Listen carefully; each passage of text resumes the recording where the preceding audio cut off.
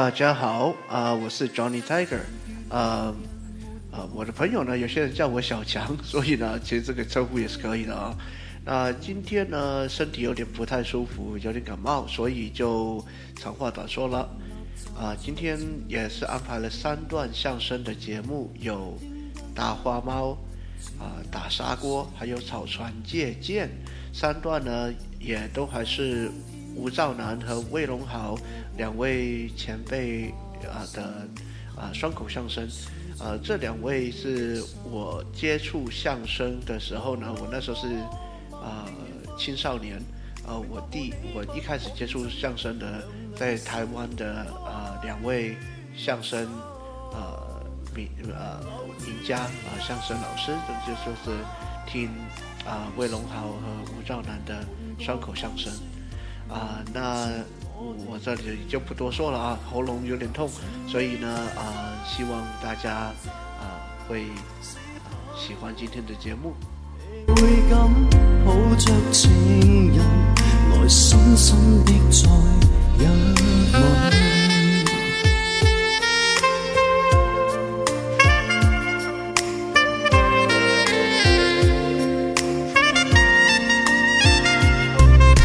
索願路日是你的生辰，給你遙遙一吻。淡淡味道在你家中，無人知道你仍然單身。這一位希冀着故事的女人，多心軟也後悔這麼狠。原諒我自覓遺憾，其實和你不可以分。為你的多擔心多緊，門外再一晚放手，換個方式愛着我的女人，原是最想在竟哭親，願再可抱着情人來深深的再一吻，無人肯將心愛讓別人深深去熱吻，無盡往後下沉。男人不懂得區分，誰人可一世接近，才無形危害女人。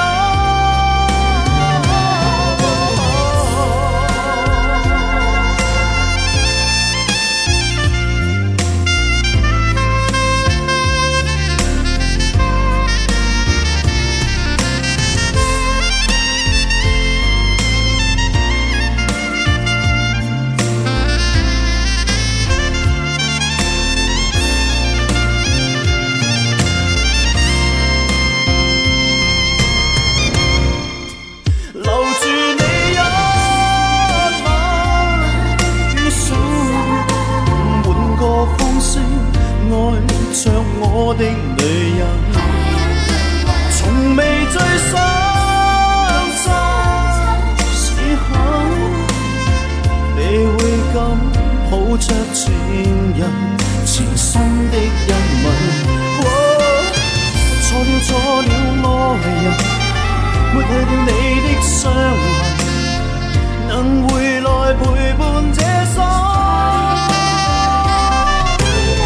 愛你會到永恆，盼每個你的生辰，可抱着情人來深深的再一吻。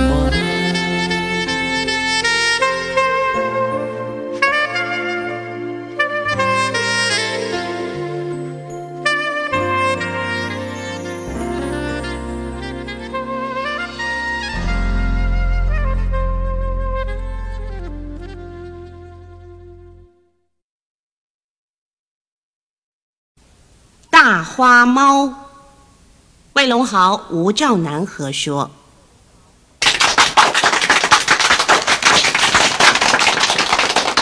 今天呢，给各位说个笑话吧。这个笑话啊，出在我们邻居那儿。怎么这个闹笑话的事都出在你们街坊呢？哦，这你也吃味儿啊？好，那这个笑话呢，是出在吴兆南他们街坊那儿。等会儿，不，怎么了？那什么，还是你们的邻居吧啊？你们街坊闹点笑话不行吗？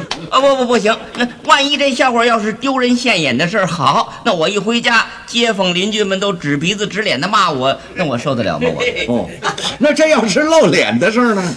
那不必了，都已经成了笑话了，还能露多大的脸呢？还是你的邻居吧啊！在我们那巷子口上啊，有位退了役的老班长。他是唐朝的擀面杖。这话怎么讲啊？老光棍了。老头啊，60多快70了啊，一个人住的那间房子太大啊，自个儿动手呢，买了些个木条木板，隔成了2间啊，后边睡觉，前边钉上了些个货架子，开了间小杂货铺，做了好几年了。那甭说，小买卖挺赚钱。没有，老头赔钱。有人赊账不还？没有。那怎么赔的呢？老头这俩钱啊，都赔在老鼠身上了。耗子啊，从小杂货铺一开张，这老鼠就在杂货铺里安了家了。就住进来了。老鼠这个东西您养过吧？不，没有啊。这个玩意儿啊，繁殖的太快了。1年好几窝，是越下越多。那可不是，尤其在这个亚热带的地区，再加上养尊处优，吃喝不愁。怎么呢？杂货铺啊，吃什么它有什么呀？对，这耗子大爷这嘴还挺刁。什么货进来呀，他得先尝尝。好嘛，他先来头一口，到处乱咬啊，咬的是个乱七八糟，什么饼干、糖果什么的，把包装的纸啊咬了个大窟窿。您说这还卖给谁？卖谁都不要。开始的时候呢，老头自个儿吃。哎呀，这耗子咬过的东西可有细菌哦，那会得传染病的哟。后来这老头也不吃了。怕得传染病？那倒不是，这老头吃不过来了。怎么？今天1包咬破了的你吃了，是啊，明天咬破4包吃不了了，也吃腻了，那只有扔了。卖1包呢赚不了多少钱，扔1包可就赔不少钱。合着老头这点钱是这么赔的啊？所以说都赔在老鼠身上了吗？他为什么不用捕鼠器呢？您说老鼠夹子跟耗子笼子啊？用过了，开始的时候逮着过几回，以后就不管用了啊！您摆好了再好吃的东西，它都不过去了。他绕着那个夹子，从那个笼子上头走。这耗子精的连捕鼠器都认识啊！这大概都是耗子看电视从太空飞鼠那儿学来的。那真是道高1尺，魔高1丈啊！这老头为什么不使药啊？药啊，用那个灭鼠药吗？毒耗子？老头不敢用耗子药，怕把自个儿给毒死。怎么会呢？哎呦，那些个老鼠它乱叼东西呀！叼东西怎么样呢？哎呦，有一天老头炖了1锅牛肉汤啊，熟了打开盖那儿晾着啊。晚上睡觉忘了盖盖了，第二天早上起来一看，就把这锅牛肉汤给倒了。干嘛不要了？锅里头泡着一只老头的臭袜子。那多脏，那没法吃了。把这老头气得差点连锅都给砸了啊！老头干嘛生这么大的气呀？这幸亏是只袜子，这要是耗子药，那不毒死人了吗？难道说就眼睁睁的瞧着这个耗子造反呢？老头啊，想起传统的老法子来了。什么老法子呀？养只猫。对。猫抓耗子，这是天经地义的事儿。他先养了一只大花猫，管用吗？养了半年了，这只猫啊，一只老鼠也没有捉到。哎呦，这猫怎么这么笨呢？不是猫笨，是这老头养猫的方法不对。怎么呢？养猫养狗，这1天只喂1顿就行了啊。早喂猫，晚喂狗。老头他不懂这规矩。我也不懂这规矩。这狗啊要晚上喂，为什么呢？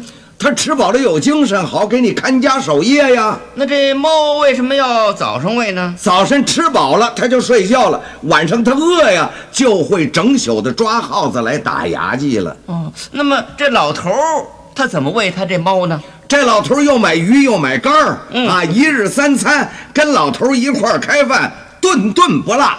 喂它这只大花猫啊，肥得连脖子都看不出来了。好嘛，吃饱了啊，倒也不烦人。冷天呢，在老头那棉被上睡。天热了呢，电扇前边一躺，他就着了。嘿，他还倒挺会享福的。最可气的是有一回，这个老头亲眼看到的。那大花猫正睡觉呢，有一只老鼠从猫跟前跑，把这猫给吵醒了。这猫噌的一下子蹦起来，扑上去了，伸了个懒腰，躺下，他又睡了。这老头正在这儿生气呢，这么时候来了个买酒的。老头一看，哎，认识这小伙子。照顾主，常来买酒的，常在这老头这儿买私酒。私酒啊？哎，不，可不是走私进口的私酒。那哪来的私酒啊？这老头啊，自个儿酿的李子酒。每年一过端午节，李子上我的供，价钱就便宜了5斤李子1斤糖，铺一层李子，撒一层糖，装个7、8分满，把坛子口一封，3月以后就是一坛酸酸甜甜的水果酒。哎，这不能算是私酒啊。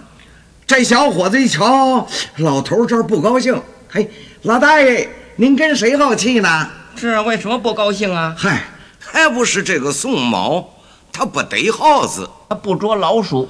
哎呀，老大爷，您怎么养只花猫啊？哎，花猫怎么了？花猫不好吃饱了就睡觉，不捉老鼠。哎，这一句啊，老头听得进去，可不是吗？刚才耗子把他吵醒了，他睁眼看了看，他又睡了。大爷，我跟您说，养猫咱们可内行。养猫要养黄猫。黄猫有个外号叫黄飞虎。这黄猫啊会饿虎扑食，老鼠它一个也跑不掉。哎，黄猫好。黑猫比黄猫还好。黑猫有个外号叫黑旋风。动作快，像旋风一样，一转弯就把老鼠给逮着了。这种猫啊，从毛上看，既不是深黑，也不是浅黑，它是乌黑，乌黑光亮，那才叫黑旋风。不过这种猫呢，更难找。哎，老大爷，您要是喜欢猫啊，明儿我送您一只吧。他们家里有好猫没有？这不废话吗？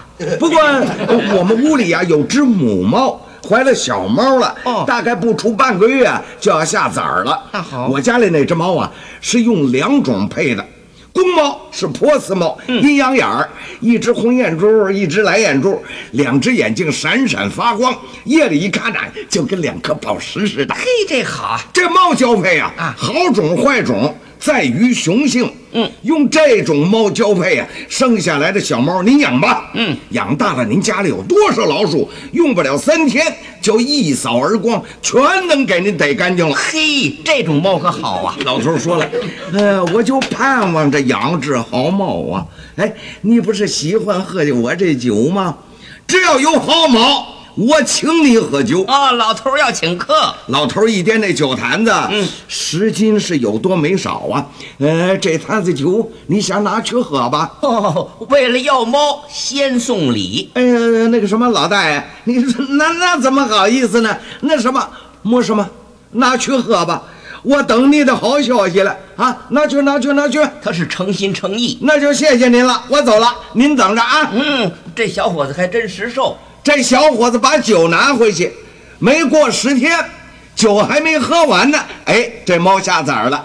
小伙子跑到杂货铺来，老大爷，告诉您个好消息哟，我家那母猫啊下崽儿了。哎，那下了几个呀？1个，白的。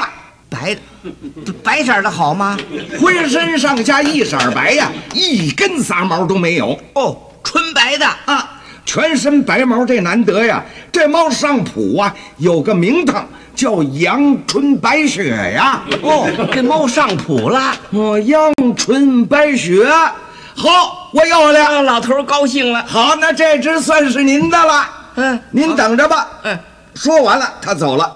没多大功夫，他又跑回来了。老大爷，再告诉您个好消息。那猫又生崽儿了？没有，还是那只小猫。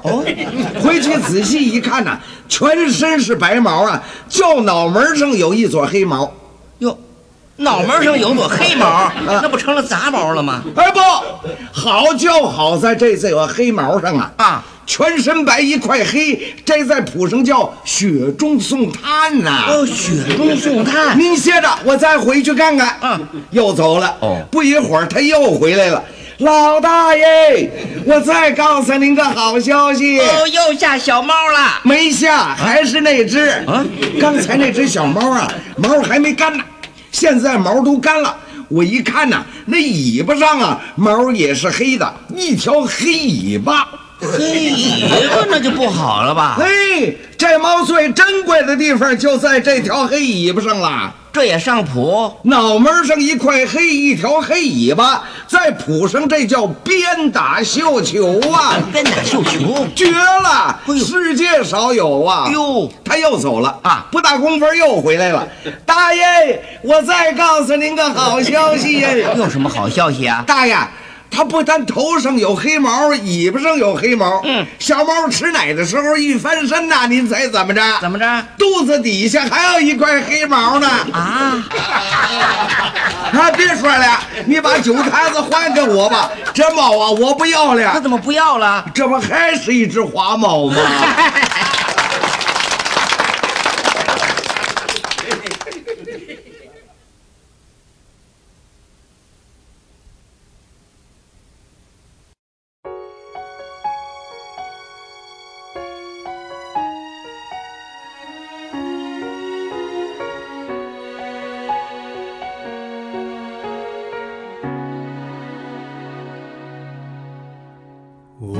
是在等待一个女孩，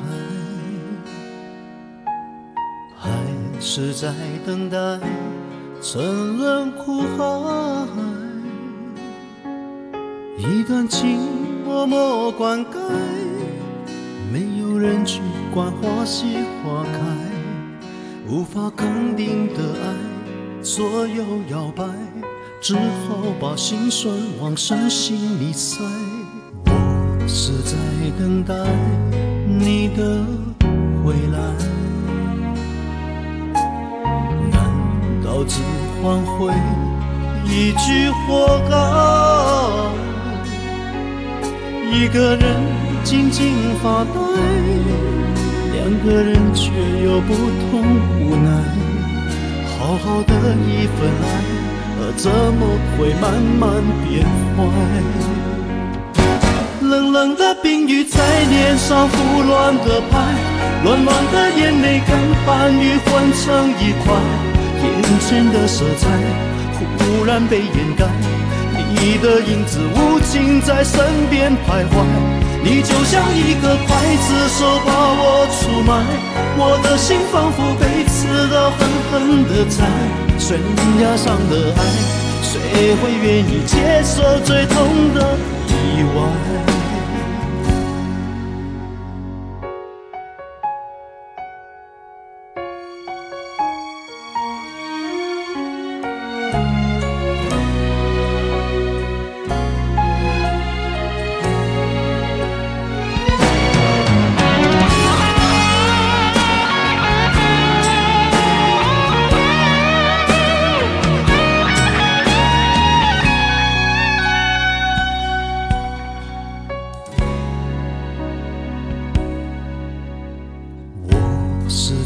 等待你的回来，难道只换回一句活该？一个人静静发呆，两个人却有不同无奈。好好的一份爱，怎么会慢慢变坏？冷冷的冰雨在脸上胡乱的拍，乱乱的眼泪跟寒雨混成一块，眼前的色彩忽然被掩盖，你的影子无情在身边徘徊，你就像一个刽子手把我出卖，我的心仿佛被刺刀狠狠地宰，悬崖上的爱，谁会愿意接受最痛的意外？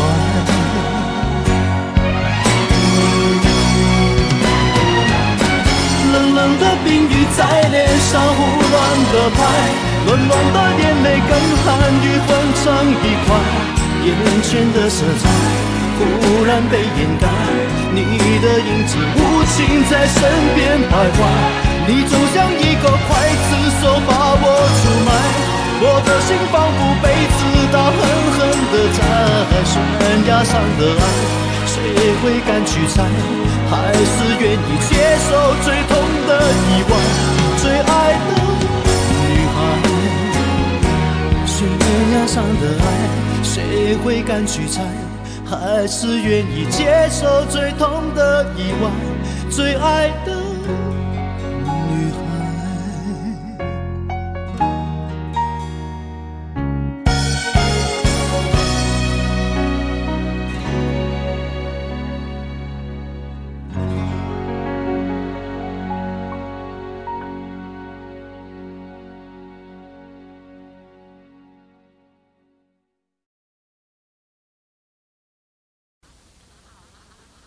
草船借箭，吴兆南为龙豪和说。您喜欢咱们中国的古典文学吗？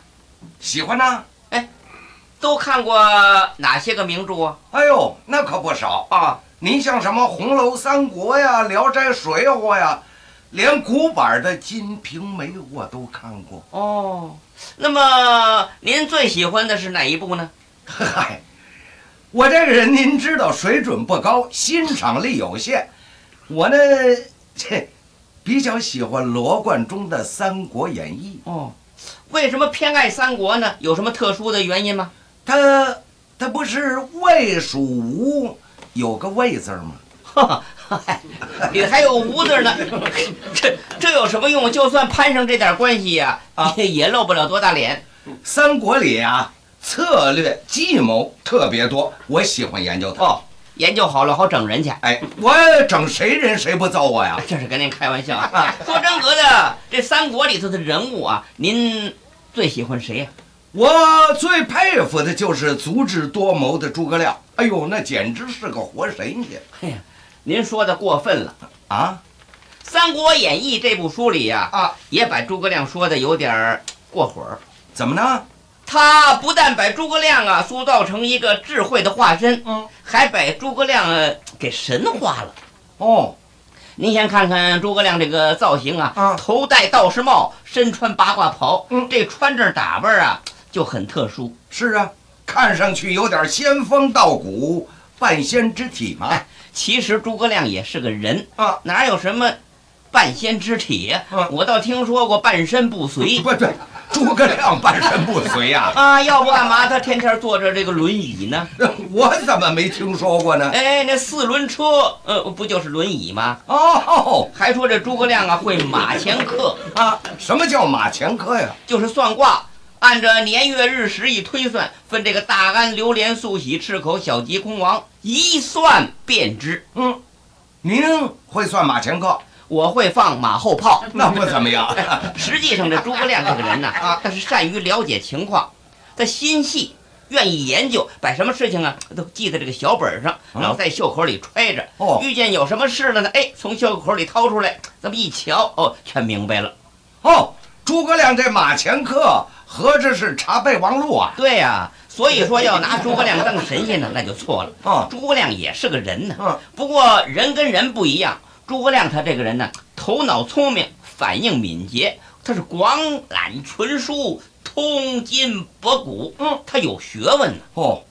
他有什么学问呢？多了。首先得承认，诸葛亮他是个政治家。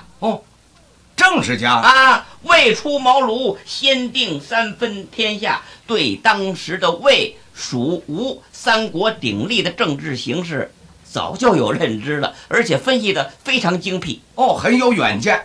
同时呢，他也是一位军事家。怎么？从他辅佐刘备头一战吧，那就是火烧博望坡。是啊，那就大获全胜啊！直到后来的六出奇战呐、七擒孟获啊，那不懂军事行吗？哦，那可不行。哎，诸葛亮又是演说家。哦，善于讲演。哎，口若悬河，舌如利刃。最出色的代表作是《舌战群儒》。群儒是什么呀？东吴的智囊团呐、有张昭、张子布、于帆、于仲祥、步智、步子山、薛宗、薛敬文、陆续、陆公济、程秉、程德书，还有严曼才、严俊。哦，这里还有李丽华吗？去你的！那么些个学者、专家、战略顾问，愣让诸葛亮一个人给说的没词儿了。哦，真能吹能侃呐！哟，那净耍贫嘴说大话可不行啊！要得说的有条有理，有来有去，有凭有证，有根有据，不然那么些个群儒能心悦诚服吗？是得有两下子。并且这个诸葛亮也是文学家。他有什么著作呀？哎，前后《出师表》写的多好啊！其中那句“鞠躬尽瘁，死而后已”，至今不是还让大家引用了吗？对，这两句成了不朽的名言了。诸葛亮还是位发明家啊！诸葛亮发明什么了？孔明灯。那是他发明的啊！他父姓诸葛，名亮，字孔明啊，拿他这个字来命名纪念他。哦，孔明灯的典故在这儿呢。对了，诸葛亮还制造了木牛流马。这我知道，那个又叫路车。哎，用这种车来运粮草、翻山越岭啊，比现在这个汽车呢，还方便。不过他这项发明呢，有一个小小的缺点。在哪儿啊？他这种车的驾驶员不能在前面开，他是在后面开，推。这自可是推了，这是。对，那时候不是还没发现汽油呢吗？要是有汽油啊，诸葛亮早就利用了。说不定就把直升机给研究出来了。不，利用汽油放火。嗨，总而言之啊，诸葛亮的能耐是够大的。三国当中那是没人比得了他了。诸葛亮的思维敏捷，处事稳定，这是他成功最大的主要因素啊。尤其他是公私分明，绝不贪污。就拿草船借箭来说，这草船借箭这故事你知道吧？知道啊。哎呦，看过《三国演义》的都知道啊。那曹操的心眼儿，那他多吧？周瑜的脑筋快吧？快啊，没用，全让诸葛亮给蒙了。怎么呢？因为在当时啊，虽然孙刘联合破曹，但是东吴的水军都督周瑜、周公瑾在心狭量窄。妒贤嫉能，瞧着诸葛亮这个有能耐呀，有本事，他生气，没度量，不能容忍，所以啊，他总憋着抓个茬儿把诸葛亮给宰了。于是想了个主意。什么主意？派诸葛亮监造10万支箭啊！这诸葛亮一听就知道这小子没安好心眼儿，他这哪是让我造箭呢？这是变着法儿要我的脑袋呀！那造不造呢？做箭的工料都不凑手。是啊，两军对阵又急着用怎么造啊？一琢磨，得了，干脆我借去吧。跟谁去借啊？找曹操借呀。借可是借有日子借，可没日子还。这叫什么借法啊？他说借呀，其实是骗。不过那也得叫草船借箭。那为什么不叫草船骗箭呢？那多难听啊！是有点刺耳。这个借箭也得有个方法。直接找曹操去借去不行。怎么说呢？不好说呀。曹丞相，那什么，您借给我10万支箭吧，明儿我好拿这箭射你。这不像话，这个。所以说草船借箭这里头学问可大了。这里边有什么学问呢？这里包括着有气象学、地理学、心理学、数学、物理学，缺少一样，这箭也借不来。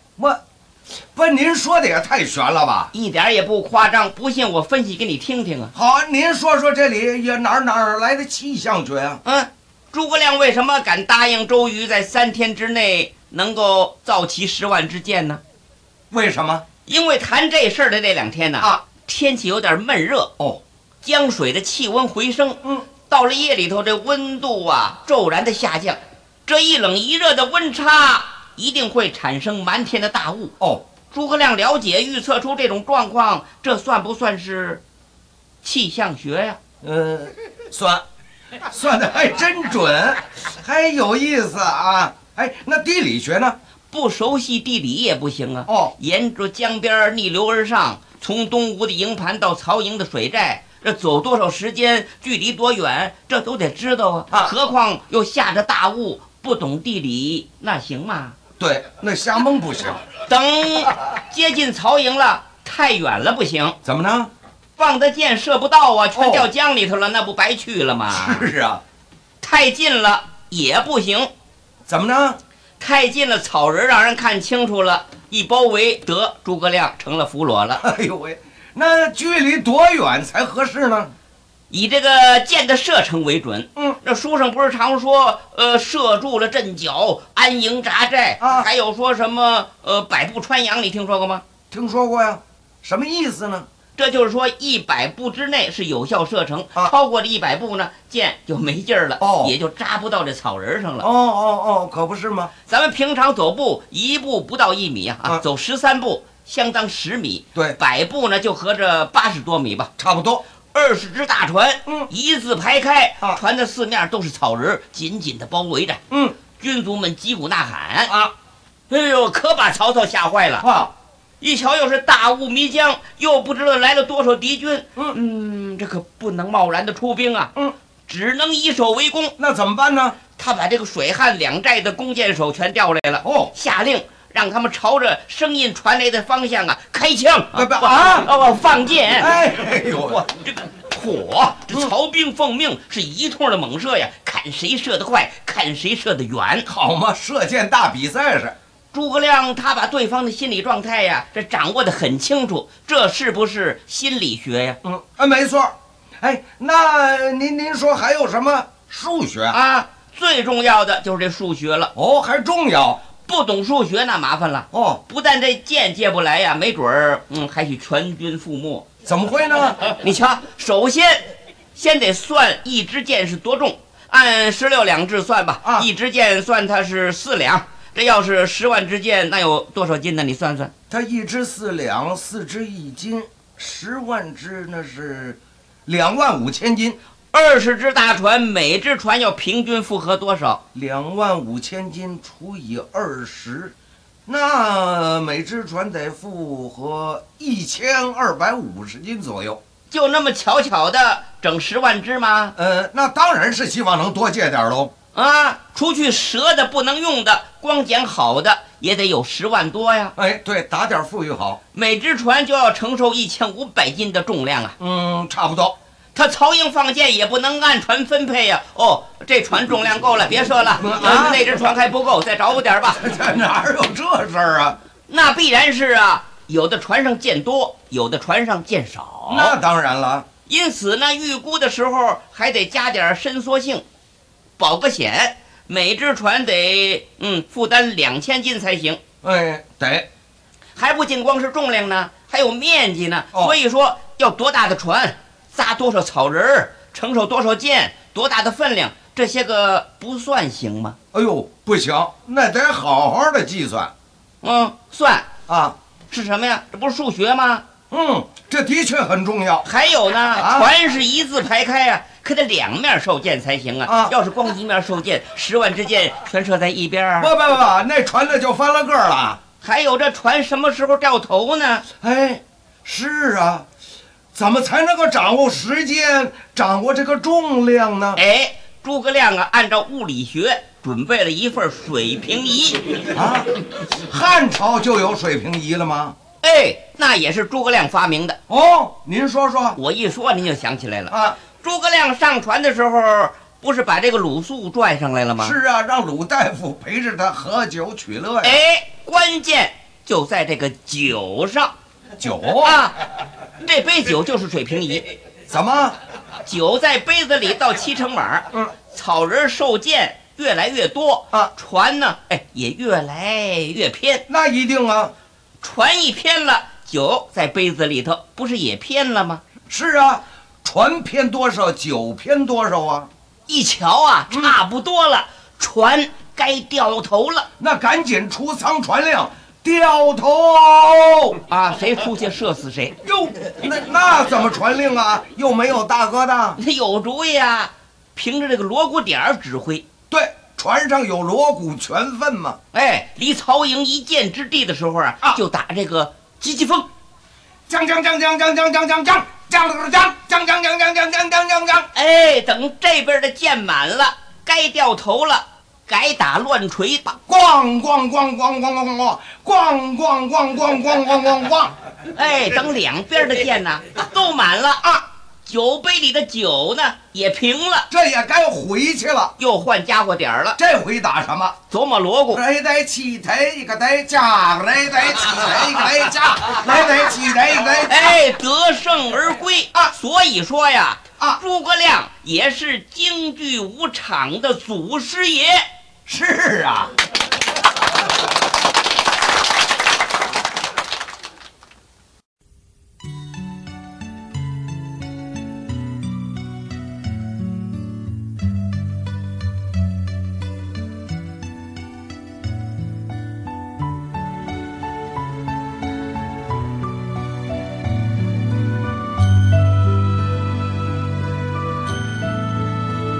喜欢一个人，追求心中所想，习惯别人笑我如何痴狂。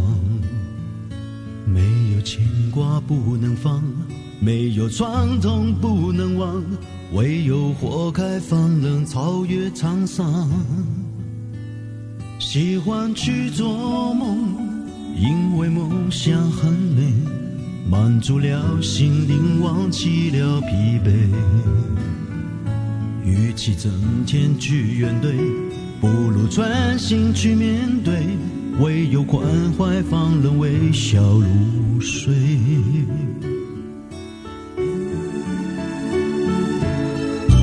坦坦荡荡月华星光，一片清辉相映如烟依然。简简单单清风云淡，伴我上路潇洒远走四方。近水绕远山，芳草连着天边长，人间处处尽是峰回路转。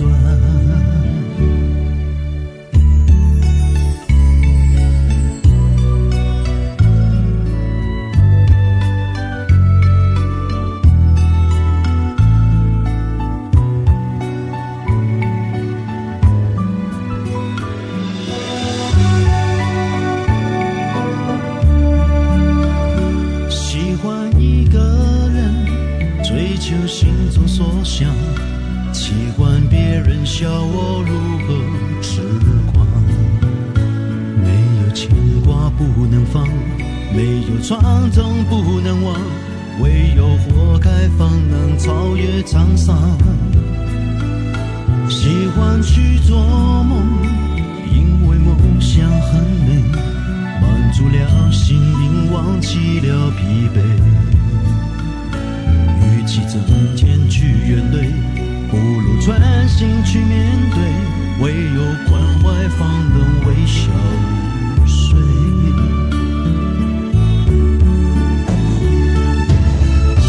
坦坦荡荡月华星光，一片清辉相映如烟依然。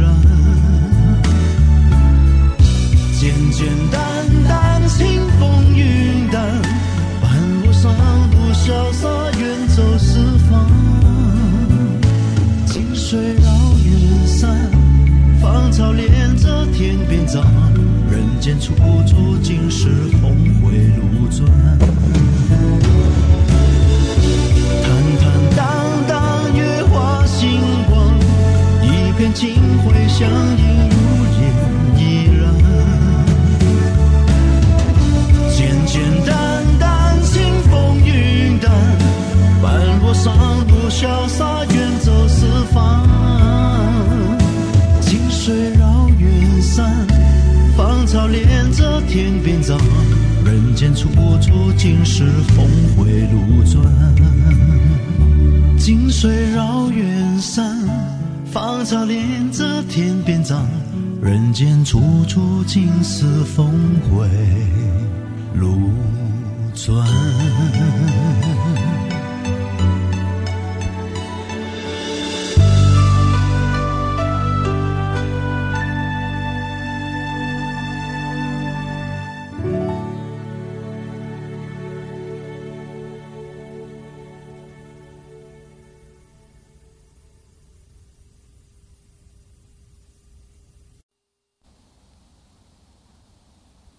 大砂锅，魏龙豪、吴兆南合说。我们俩表演这个节目啊，是相声。对，对口相声。这相声啊，跟说书不一样。有什么差别呢？说书啊，有朝有代；这说相声啊，没准谱。这倒是。说书呢有扣子，唱戏的有咒子。说书的人呢要会用书中的情节把听书的人给扣住。是啊，扣不住人家，明天人不接着听了。就跟现在的电视连续剧一样啊，掌握不住观众的心理，收视率怎么也好不了啊。没有好扣子迷不住人。过去一些说书的艺人呢，就懂得这个道理啊，安排设计书扣子，确实抓住听书的人，引人入胜，让人着迷。过去呢就有这种人，书迷。什么叫书迷啊？就是听书啊入瘾了，迷迷瞪瞪，把书里的情节事物啊跟现实的生活混淆不清。有这种人吗？有啊，我小的时候，我们那个地方就有个书迷，这个人呢一天什么也不干，光听书去。听什么书啊？跨海征东。这是唐朝的故事。听到淤泥河救驾，盖苏文把唐王困在淤泥河，逼着唐王写降书顺表。正热闹的时候，散书了。完了。听书的都走了，书迷不走，坐在板凳上发愣。这大概是入了书了，在那儿想主意呢。茶馆的伙计收拾东西啊，一看书迷坐那儿发愣，走过来了。先生，听说您明天来吧，今儿散场了，您该回家吃饭去了。对了，明天请早吧。书迷站起来就给人家那伙计一拳。哟，怎么打人呢？书迷说了：“你混蛋呢！”又骂人。救驾要紧呐，吃饭要紧呐。哟，这伙计说什么呀？伙计见多了啊，一听这话就知道这位是个书迷。遇见这种人啊，别抬杠，顺着他说错不了。那什么是啊？那当然是救驾要紧啦。这书迷怎么个反应呢？对呀，既然是救驾要紧，你为什么让我去吃饭呢？是啊，您去救驾也得先饱餐战饭呐。对，吃饱了再打。书迷一听有理，伙计，赶紧给我预备战饭啊！跟人家要饭吃啊？伙计说的，我没有战饭，您回家去吃去吧。这可不是吗？没听说过书馆管饭吃的。书迷离开了茶馆，回家吃晚饭。他爸爸就嘟囔他：“哎呀，你呀不小了，天天啊净听书，也不想干点什么，将来怎么办呢？”哎呀，老爸爸疼他，关心他。他可不领情啊。晚上躺在床上睡不着，脑子里那瞎琢磨，琢磨琢磨，又犯了病了。哟，这回又想起岳飞传的牛头山大战来了。从被窝里出来，骑在枕头上当马，手里头拿着条树疙瘩，杀呀杀呀，一通大喊大叫。这是犯了病了，把他爸给吓醒了。哟，那还不行吗？老头过来一揪书迷：“黑更半夜的，你吵着人家四邻不安，诚心给我找麻烦是吧？找嘛呀？他也睡觉。”顺手就把他摁在床上了。睡吧。老头刚躺下，这书迷又想起炮打两郎官来了。就在他爸爸耳根台子底下，当当当，来了3声炮。好家伙，把老头吵得俩眼冒金花呀！起来又把书迷给摁躺下了。拿着条树疙瘩指着他：“你再胡闹，我就拿这个揍你，这管用吗？没想到这笤帚疙瘩还真辟邪。怎么了？这书迷没多大功夫，吃呼他愣着了。还是怕挨揍。第二天爷儿俩吃午饭，老头越想昨儿晚上的事儿越生气啊，一边吃饭呢就一边叨唠。你呀也老大不晓得了啊，一天到晚的游手好闲，除了听书呢什么也不想干。等我死了，我看你怎么办呢？这书迷说什么呀？什么也没说啊。只见他拿着筷子，那个手啊那儿发抖，两只眼睛呢发直。这是不是又要犯毛病啊？您说对了，他想起《岳飞传》里高宠枪挑金兀术的耳环来了，拿他爸爸当了金兀术了。哎呦，这个危险！手里那筷子冲着他爸爸就去了，看一枪，噗的一声，怎么把他爸爸腮帮子给扎破？哎呦喂！老头疼着，哎呦喂，脸上一见血。这书迷也清醒了，坏了，动了娄子，惹了祸了，撒腿他就跑了。吓跑了，可把这老头子给气坏了。哎，好啊，我说他两句，他就用筷子扎我腮帮子。这个忤逆子啊，我送他，我非送他忤逆不行。要送他这儿子忤逆不孝。老头捂着腮帮子到了县衙门，在衙门口上呢站着两位值班的啊。一看老头跑得连吁带喘的，捂着那脸呢还直流血。哎，老头，你要干嘛？他要告状。告谁呀？告他儿子。这二位一听，这是送忤逆的呀。哎，老人家，你为什么告你的儿子？跟他们说说吧。哎呀，我这个儿子他不孝顺我呀，还打我。你们二位看看，我这腮帮子就是他给扎破了的，还流血呢，这不假。这二位一听就火了，怎么儿子打爸爸，这还得了啊？你儿子在哪儿呢？那小子跑了。哎，我是先到衙门呢，给您个话，我这就抓他去。到哪儿去找去啊？老头心里有数啊。他儿子是个书迷，一定跑到茶馆里去听书去了。对，茶馆里找去。找了好几个茶馆啊，老头在一家说《济公传》的茶馆里找着书迷了。好，真找着了。书迷正听得入神呢，可把老头吓了一跳。怎么吓一跳啊？老头是想啊，听了《岳飞传》就把我腮帮子给扎破了。这要是听了《济公传》，半夜里一记法宝，吃了黑，那还不拿夜壶把我的脑袋给开了啊？真没准儿。老头进了茶馆，一把就把书迷给揪出来了。走吧，我把你呀送了忤逆了。这书迷怎么办呢？书迷一听就急了。送了忤逆可就没有好日子过了。是啊，蹲在监房里头，那不能听书了。狗急了跳墙啊！书迷使出劲儿来，这么一甩，把老头摔了个跟头，撒腿就跑了。36计走为上策。老头爬起来就追呀。书迷一拐弯进了胡同了。老头火可大了，是气人呢。顺手啊抄起一把人家放在门口扫街的笤帚，跟在后边就追。嘿呦，老头怎么能跑得过小伙子呢？书迷进了胡同，老头跑得慢，正追到胡同口上。哎，真是个巧劲儿。怎么个巧法？在胡同里呀，出来了一个卖砂锅的。那卖砂锅的正吆喝呢。什么味儿啊？砂锅。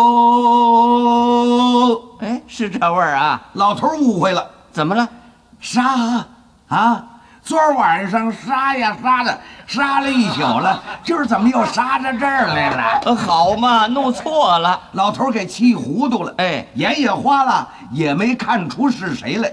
这卖砂锅的一出胡同，老头就是一笤帚，就听稀里哗啦，这挑子砂锅是全碎了。是，砂锅怎么禁得住这么大呀？卖砂锅的一看也愣了，心里说：行了，这就好办了，遇见包圆的了。不用一个一个的卖了。老头过去就把这卖砂锅的给抓住了。干嘛呀？啥？打官司去啊！这卖砂锅的说了：对了，你想不打官司也不中了。俩人揪着，可就上了县衙门了。哎，打官司去。俩班头一看，哎，瞧见没有？来了，这小子是忤逆，怎么知道的？跟他爸爸敢对揪着吗？好嘛，误会了。俩班头迎上去就给那卖砂锅的俩大嘴巴啊！撒开你爸爸！哟，卖砂锅的说什么呀？他不是我爸爸。对，我又不是吗？这班头说了，哦，他不是你爸爸，他是我爸爸呀！说着噼里啪嚓又是俩嘴巴，呵，把这卖砂锅的给打糊涂了。好了，别打了，我撒开我爸爸。他承认了。二位班头把他们俩带进去，把这卖砂锅的锁在尿桶旁边，往里边一回话，县官一听说有儿子忤逆不孝，马上升堂，立刻就办。带老头，你儿子怎么不孝顺你呀？诉诉你的委屈吧。这老头一把鼻涕一把泪的说了，哎呀，别提了，夜里也不睡觉，在炕上骑马，耳根台子旁边放炮，筷子扎腮帮子。哎呦，这都是实情啊！可是县官听不懂老头这话呀，在炕上骑马，那得有多大的炕啊？那是骑着枕头呢。县官认为这老头是给气糊涂了。好啊，我把他带上堂来吧，打他40板子。给你出出气。老头说了，80板子这也改不了啊。知子莫若父。县官说了，那要依你呢？老头想怎么办呢？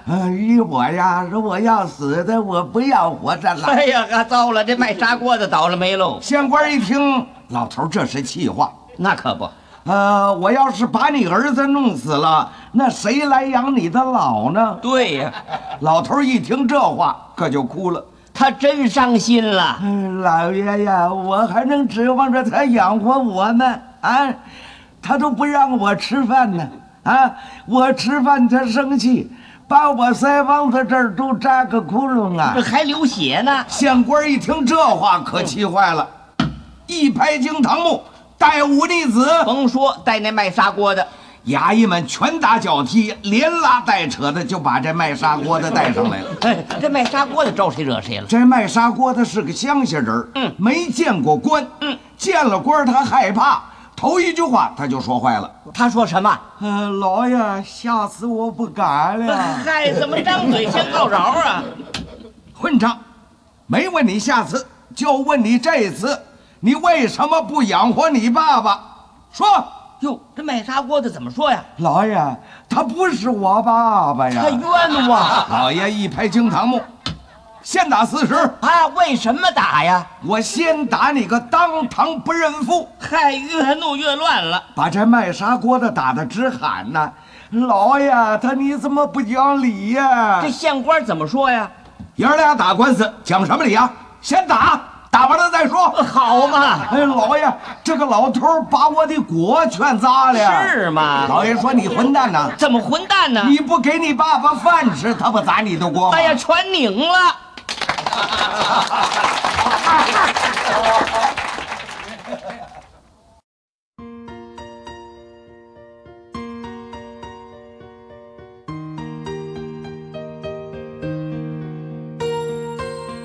好了。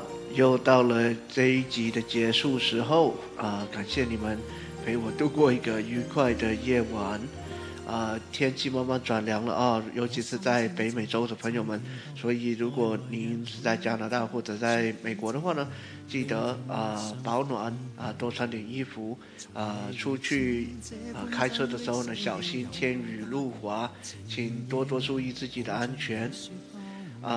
那么这一集家乡的声音就到此为止，祝大家有个美好的一天或者美好的一个礼拜，到我们下次见的时候为止不是为止到我们下次见了以后，还是要祝大家平安你懂我的意思了那今天就到这里咯，拜拜。爱你，怀念你，寻觅你，找到你，感动你，狂拥你，缠住你，承诺你，跟你一生都讲对不起。太阳下只要有你，只要有你，没有新事，亦有惊喜。太陽下不見了你，不見了你，天天活在幾多心意亦無生氣，除非太陽是你。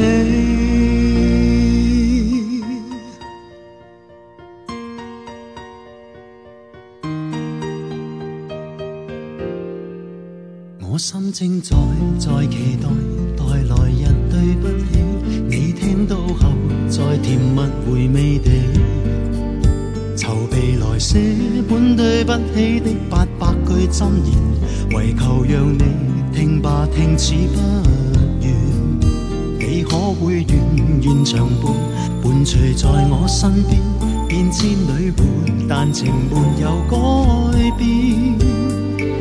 這美麗也都因你原諒我昨天有氣別去，離開你，懷念你，尋覓你，找到你，感動你，狂擁你，纏住你，承諾你，跟你一生都講對不起。太陽下只要有你，只要有你，沒有新鮮亦有驚喜。太陽下不見了你，不見了你，天天活在幾多新意亦無生氣，除非太陽是你。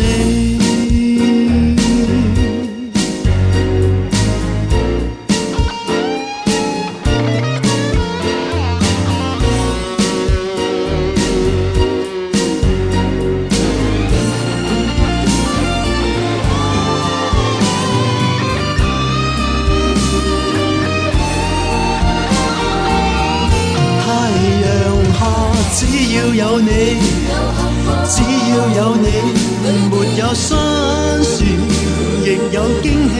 太陽下不見了你，不見了你，天天活在幾多心意亦無生氣，除非太陽是你。